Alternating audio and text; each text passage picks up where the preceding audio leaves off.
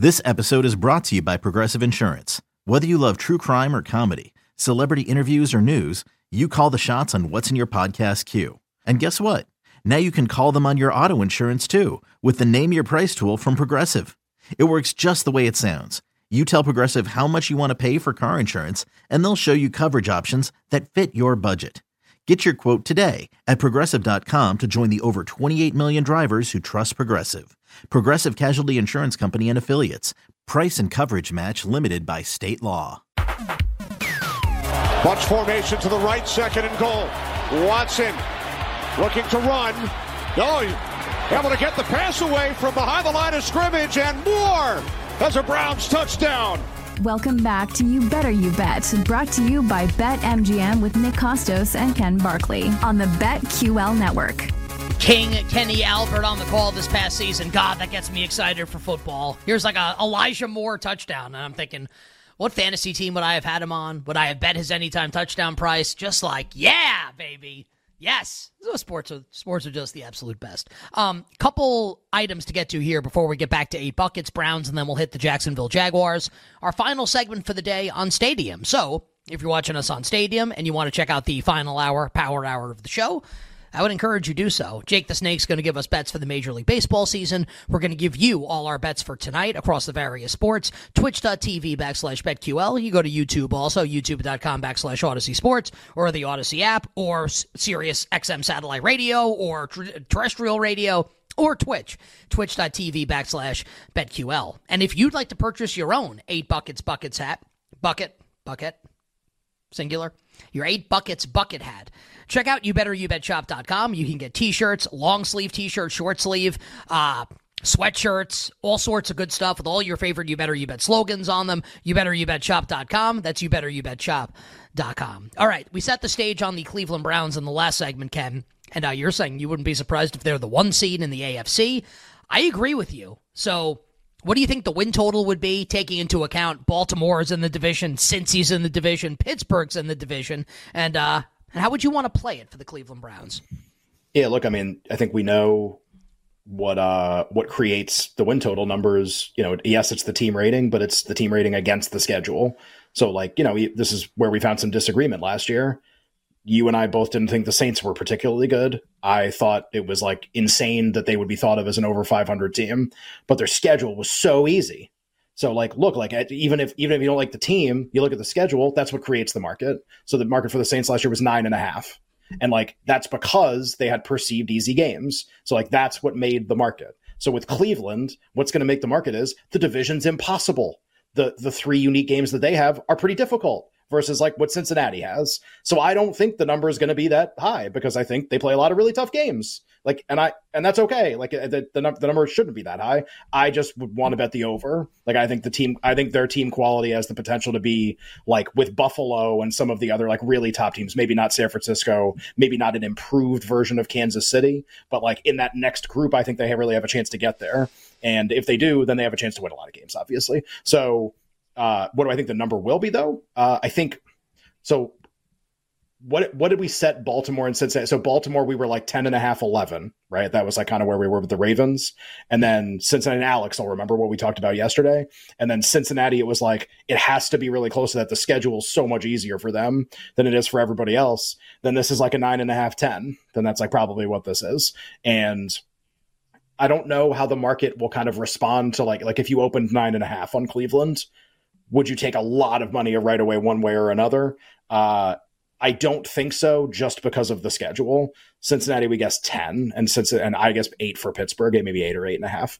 So I'll say like 9.5 over for Cleveland, but that might be a little. I mean, the track record of this team is they just won 11 with Flacco. Like, you're going to open 9.5 with everybody back.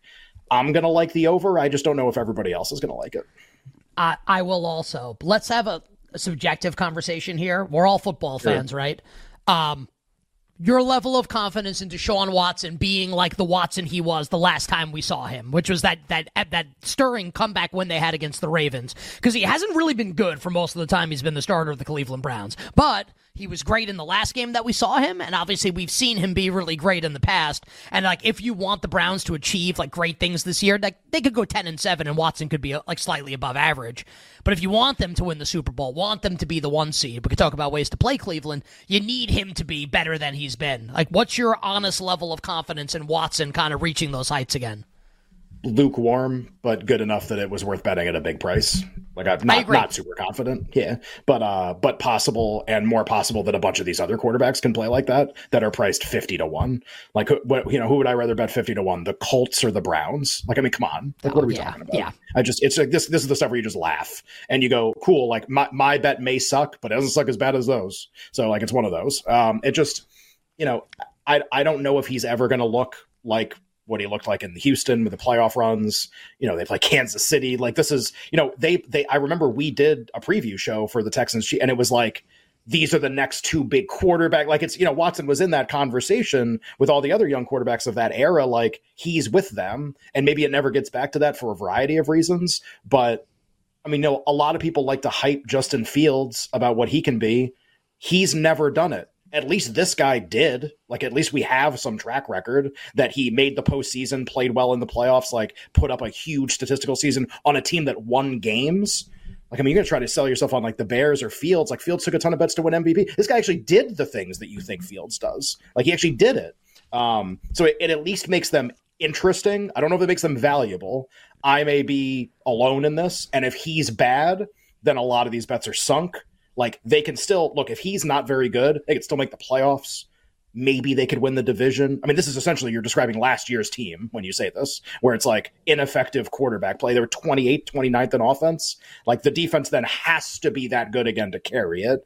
And, I think realistically, the defense will be slightly worse and the offense will be much better. And what does that equal? It equals a profile probably slightly worse than what the Ravens did this year when you have something like that. And if Watson's really, really good, then they are the Ravens from last year, if that's true. But like, that's the ceiling for them. That's what makes it interesting. So my confidence level is meh, but again, it's what price are you offering me in the market? And I think they're, look, like 1 in 50.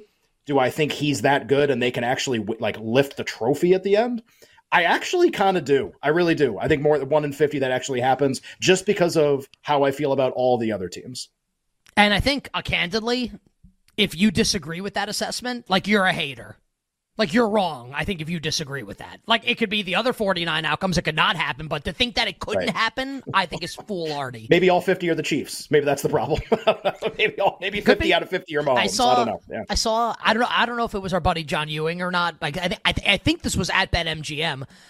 If not, it was like another sports book, whatever, that tweeted it, that there are like 4 times as many bets already on the Chiefs to win the Super Bowl as there are any other team for next season. And all I'm thinking is, well, the sports books are going to have to maybe make some layoffs. Like, maybe some people are going to have to lose their jobs because Kansas City's just probably going to keep winning. Because I did this, I had this going in the Super Bowl. You just tend to over dramatize sometimes because it's like, it's good for the show. And I like framing things like aggressively. Like, I think this is the end of something or the start of something else. Their last year's team, or as a regular season team, was not nearly as good as a bunch of the other Chiefs teams. And they don't have like a totally elite, like, especially if both Snead and Jones don't, like, if the pair of them don't come back, then they're going into this year without like an elite regular season offense and an elite regular season defense if they don't have those two back. Now, postseason and Mahomes, totally different story, right? You put that guy in the playoffs, it's unbelievable. But like, that wasn't what last year was. It's not it at all. So, do I think they are the most likely team to win the Super Bowl next year? Yes, definitely. Who is the most likely team to win the Super Bowl next year? Definitely Kansas City. But by how much, and who's second is like, I got in like a bunch of arguments with people already, like not arguments, but just discussions, like friends of mine, where I'm like, who do you think the second most likely team to win the Super Bowl is?